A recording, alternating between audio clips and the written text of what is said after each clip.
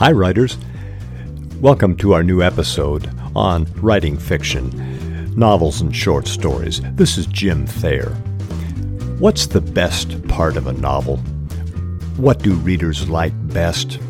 What entertains them the most? If we knew the answers to these questions, we writers could emphasize those parts of our novels or short stories, make that aspect, the aspect that best entertains the reader, bigger in our novels.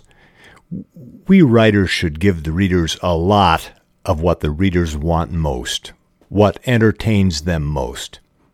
So, what are those elements? What do readers want most?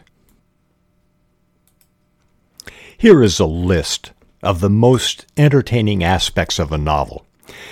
I've created this list based on my reading and also on research on the subject. See if my list comports with yours.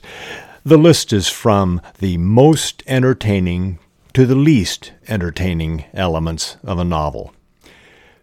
The most interesting part of a novel is action. This applies to thrillers, horror, war novels, historicals, sci-fi, and fantasy.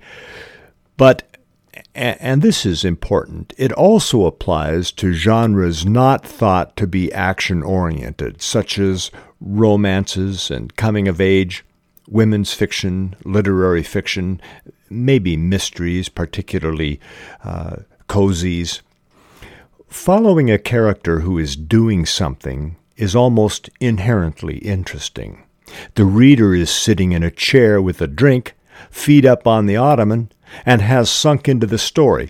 Watching the character look for something, or follow someone, hide from someone, fight, run, peek through the lattice of a fence, climb a tree, sneak a drink, lasso a horse, jimmy a door, throw a ball. Almost any action is interesting for the reader. The action of making a sandwich might not sound to be of much interest to readers, but in the right circumstances, if it's well written, it is. If something else is going on, it can be interesting. Readers like to watch someone move and accomplish something. All novels should have significant action, even literary novels or other novels that are largely character studies. That's the most interesting thing in a novel, is action. The second most interesting thing, the most interesting aspect of a novel is dialogue. Why do readers love dialogue? It lets the reader get close to the characters. Conversation is immediate. The reader is with the characters, almost like being another party in the conversation, almost like being in the story. And dialogue is an entertaining way to reveal a character to the reader, which is to say, to show rather than to tell about the character. The reader learns a lot about the character by listening to her. The character might be caring or whiny or a know-it-all or abrasive or really smart or a moron or deceitful. All of this might be revealed in dialogue. For the reader, reading dialogue is like eavesdropping. The reader gets to be where the characters don't know about the reader. The reader is invisible to the characters. They are going to talk, the characters are. Not knowing someone, the reader is listening. Now, I'm not talking about dull dialogue. Nothing in our novel should be dull, and that, of course, includes dialogue. Our keys to fascinating dialogue have been mentioned before, and it's these. First, argument's the best dialogue. Readers love dialogue where sparks fly. And second, we should drop into the conversation in mid-conversation, after the small talk, and leave the conversation. The reader should leave the conversation before it ends, before the small talk goodbyes. The reader should read only the heart of the dialogue. I believe the third most interesting aspect of a novel is character development. particularly the protagonist, but also the villain and often the sidekick. One of the reasons, and maybe the main reason, people read a book is to fall in love with a character in the novel. Remember characters we fell in love with? Huck Finn, Augustus and Woodrow in Lonesome Dove, Harry Potter and Hermione Granger in the Harry Potter novels, Marianne Dashwood in Sense and Sensibility, Maddie Ross in True Grit, Scout in To Kill a Mockingbird, Meg, Jo, Beth, and Amy in Little Women, Francie Nolan in A Tree Grows in Brooklyn, Tom Booker in The Horse Whisperer, Anne Shirley in Anne of Green Gables, Evelyn Couch and Ninny Threadgood in Fried Green Tomatoes at the Whistle Stop Cafe. One of the main reasons we love these books, and maybe the main reason, is that we fell in love with the main characters. Sitting in our chair holding a book before making dinner or after feeding the dog or after helping the kids with homework and after wondering why we aren't getting much hot water from the kitchen tap, after getting the bills paid from the mailbox and after driving our youngest to her swim workout. After all this, in our chair, relaxing, we fell in love. Or we returned to a loved one, the character in the novel we're reading. Isn't it wonderful? How many times will we in real life fall in love? Not many. But these novels allow us to experience that exquisite emotion. Sure, there's adventure and good dialogue and maybe some history and setting descriptions in these novels, but the main reason we remember these novels long after we have forgotten the plot is because we loved the hero or the heroine. We as writers should spend the creative time to develop characters readers will fall in love with. So creating such a character is third on our list. But please be cautious here. Don't larder the novel with your character's backstory. We've talked about backstory in earlier episodes. Readers want to look ahead, not look back. Keep backstory, even interesting backstory about our main character, limit it, keep it short. The fourth most interesting thing in a novel is the setup. The setup. Why are things as they are in the novel? What happened earlier and what is happening now? This might simply be called explanation. The writer explains things. It can be interesting. How a weapon works, how a safe is opened, how to safely cross the stream, how to tame a wild horse, how to get the time machine to work. In a third-person novel, it's the author telling the reader how things are, and in a first-person novel, it's the main character telling the reader how things are. It's explanation. But here, too, we should be careful. Some of this might be backstory, in other words, explanations of what's happened before the novel opened, and backstory should be short and important. And it's almost always more interesting to the writer than to the reader. And any explanation should likely be kept short. Readers don't want an encyclopedia article or a newspaper story or a how-to chapter or a long explanation of almost anything. The fifth most interesting thing in a novel are setting and character descriptions. I know that character description is a lesser included of character development. We talked about a minute ago. A lesser included is a phrase such as the apples and the fruit.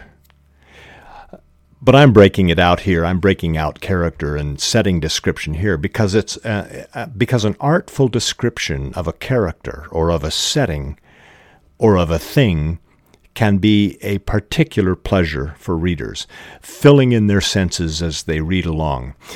Here's an example of a wonderful setting description from Thomas Mann's Confessions of Felix Krull, Confidence Man. It was a narrow room with a rather high ceiling and crowded from floor to ceiling with goodies. There were rows and rows of hams and sausages of all shapes and colors, white, yellow, red, and black, fat and lean and round and long, rows of canned preserves, cocoa and tea, bright translucent glass bottles of honey, marmalade, and jam. I stood and chanted, straining my ears and breathing in the delightful atmosphere and the mixed fragrance of chocolate and smoked fish and earthy truffles. I spoke into the silence, saying "Good day" in a quite loud voice. I can still remember how my strained, unnatural tones died away in the stillness. No one answered, and my mouth literally began to water like a spring. One quick, noiseless step, and I was beside one of the laden tables. I made one rapturous grab into the nearest glass urn, filled as it chanced with chocolate creams, slipped a fistful into my coat pocket, then reached the door, and in the next second was safely round the corner. That's Thomas Mann. Isn't that a wonderful description of the setting? And here is one of my favorite descriptions of a character. This is from Arthur Conan Doyle's description of Thaddeus Sholto in his novel The Sign of the Four. A blaze of yellow light streamed out upon us, and in the center of the glare there stood a small man with a very high head, a bristle of red hair all around the fringe of it, and a bald, shining scalp which shot out from among it like a mountain peak from fir trees.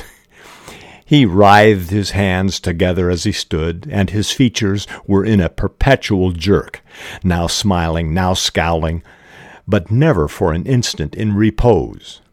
Nature had given him a pendulous lip, and a too visible line of yellow and irregular teeth, which he strove feebly to conceal by constantly passing his hand over the lower part of his face. In spite of his obtrusive baldness, he gave the impression of youth. In point of fact, he had just turned his 30th year.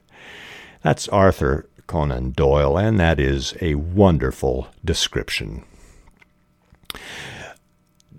Descriptions of setting and of characters and other things in our novels shouldn't be too long, but they are a place where a writer can really write, here like Thomas Mann and Arthur Conan Doyle, to convey to the reader sights and sounds and scents and the feeling of a place. These are places where we writers can display our skill. But remember, not too long, even when skillfully done. The sixth most interesting aspect of a novel is another lesser included of character development, and it's the least interesting element on this list, and that's the character's thoughts, the character's interior monologue. You've heard me mention this before. Sure, it's part of the larger element, developing good characters, but I break it out here because it's important not to have too much of a character thinking, even a wonderful, lovable character, because a character's thoughts are the least interesting aspect of a novel. And often these thoughts, particularly navel-gazing, where the character thinks and thinks about how she feels about things, often it's just plain dull.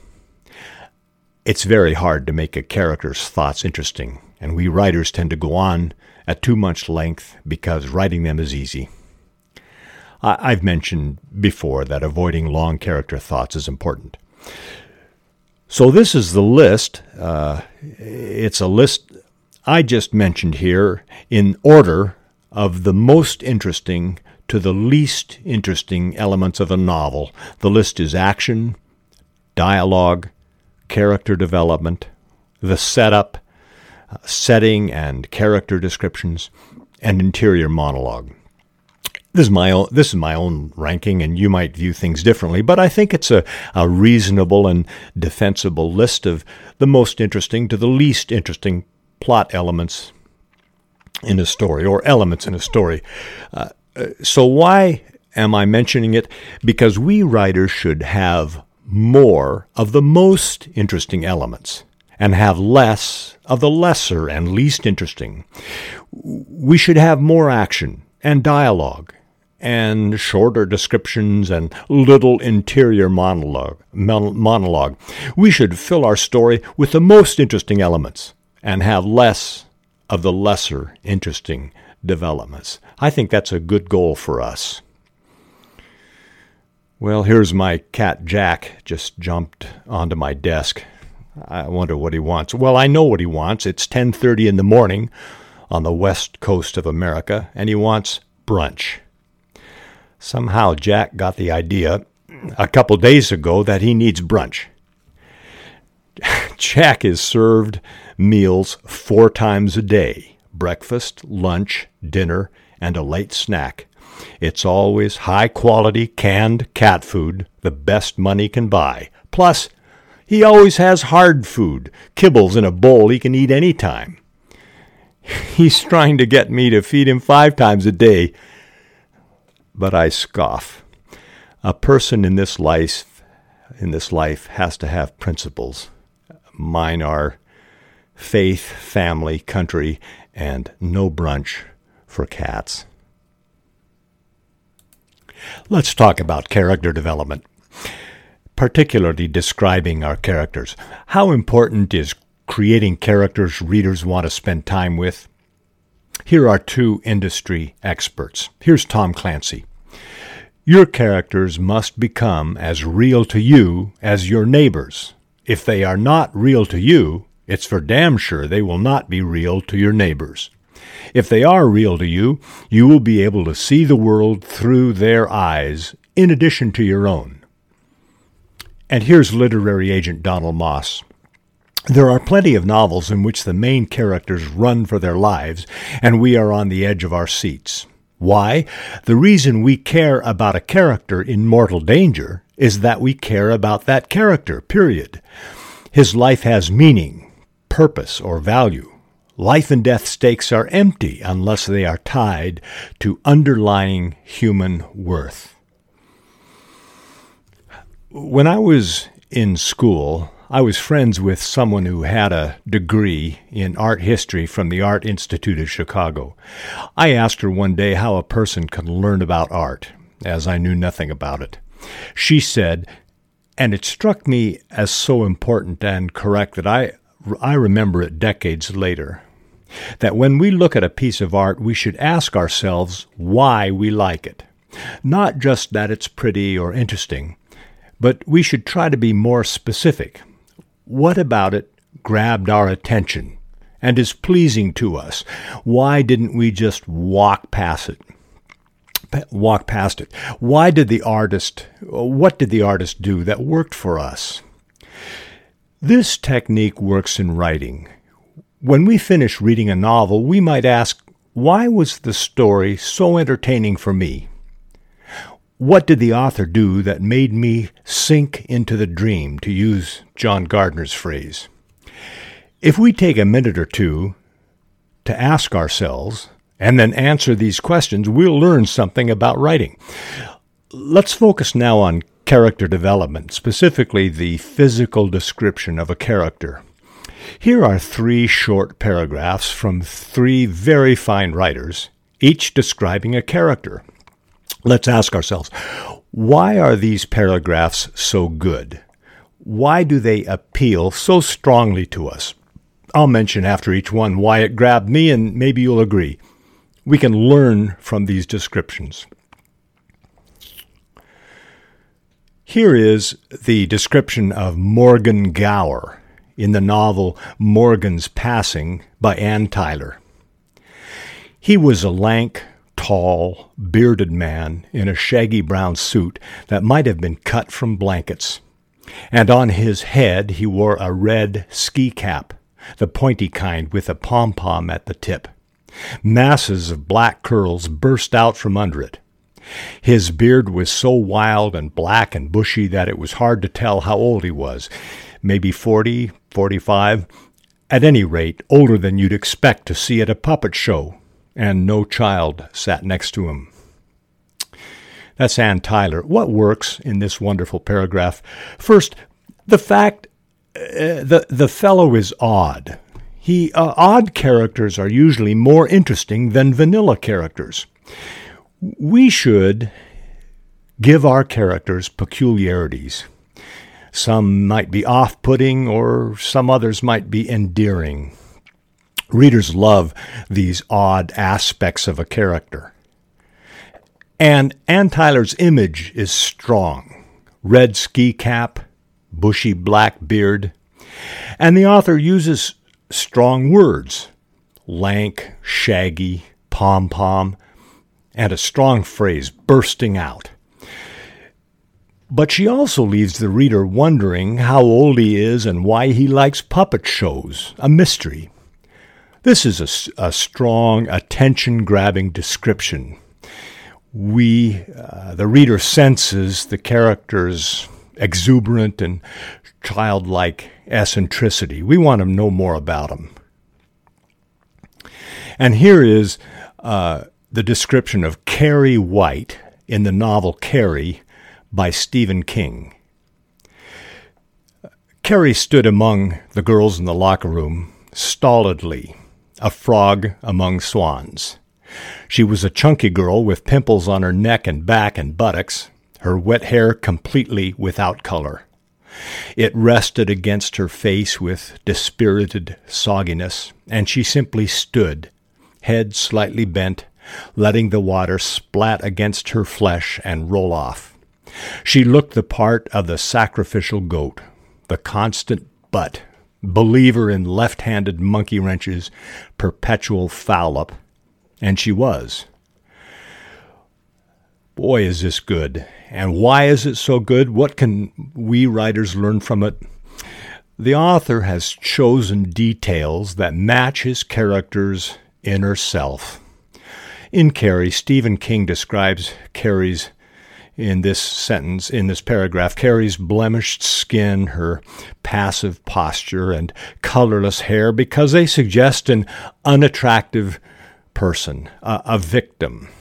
He uses words such as stolidly, dispirited, sogginess, letting the water run off her, even splat, to describe the water running off her, as splat is associated with someone being hit.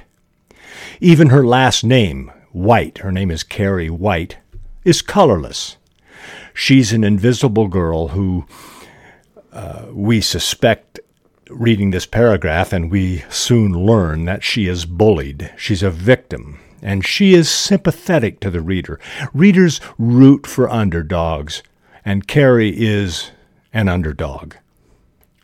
And here's our third paragraph. This is from Toni Morrison's novel Song of Solomon, and her description is of the character named Macon Dead.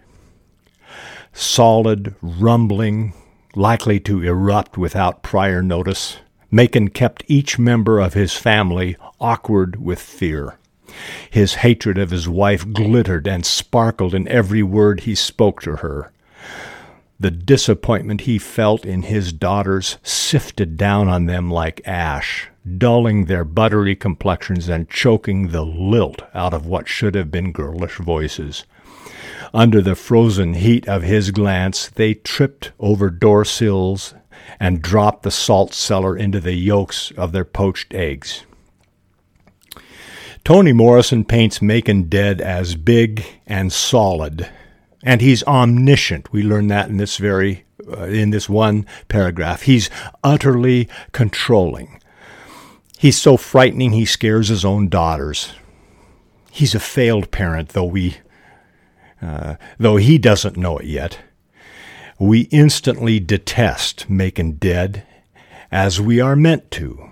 And isn't this a strong portrait of a bad man? And the author uses wonderfully soft phrases: buttery, lilt, girlish, yolks, sifting down like ash. And these phrases and words are appealing and soft, but they're used to describe a man who is their opposite, who is hard and mean. The phrases and the man are a strong juxtaposition. He even has a loathsome name, Macon Dead. We writers can learn from this wonderful paragraph. The phrases are lovely, the word choice is strong, there's strong metaphor, and the writer seems to intimately know the character, Macon Dead. She knows things about him that he might not know about himself. We can learn good writing by paying attention to good writing, by asking ourselves, why is this so good? How did Ann Tyler, Stephen King, and Toni Morrison do it? I'll try to do it too. We've arrived at the end of this episode.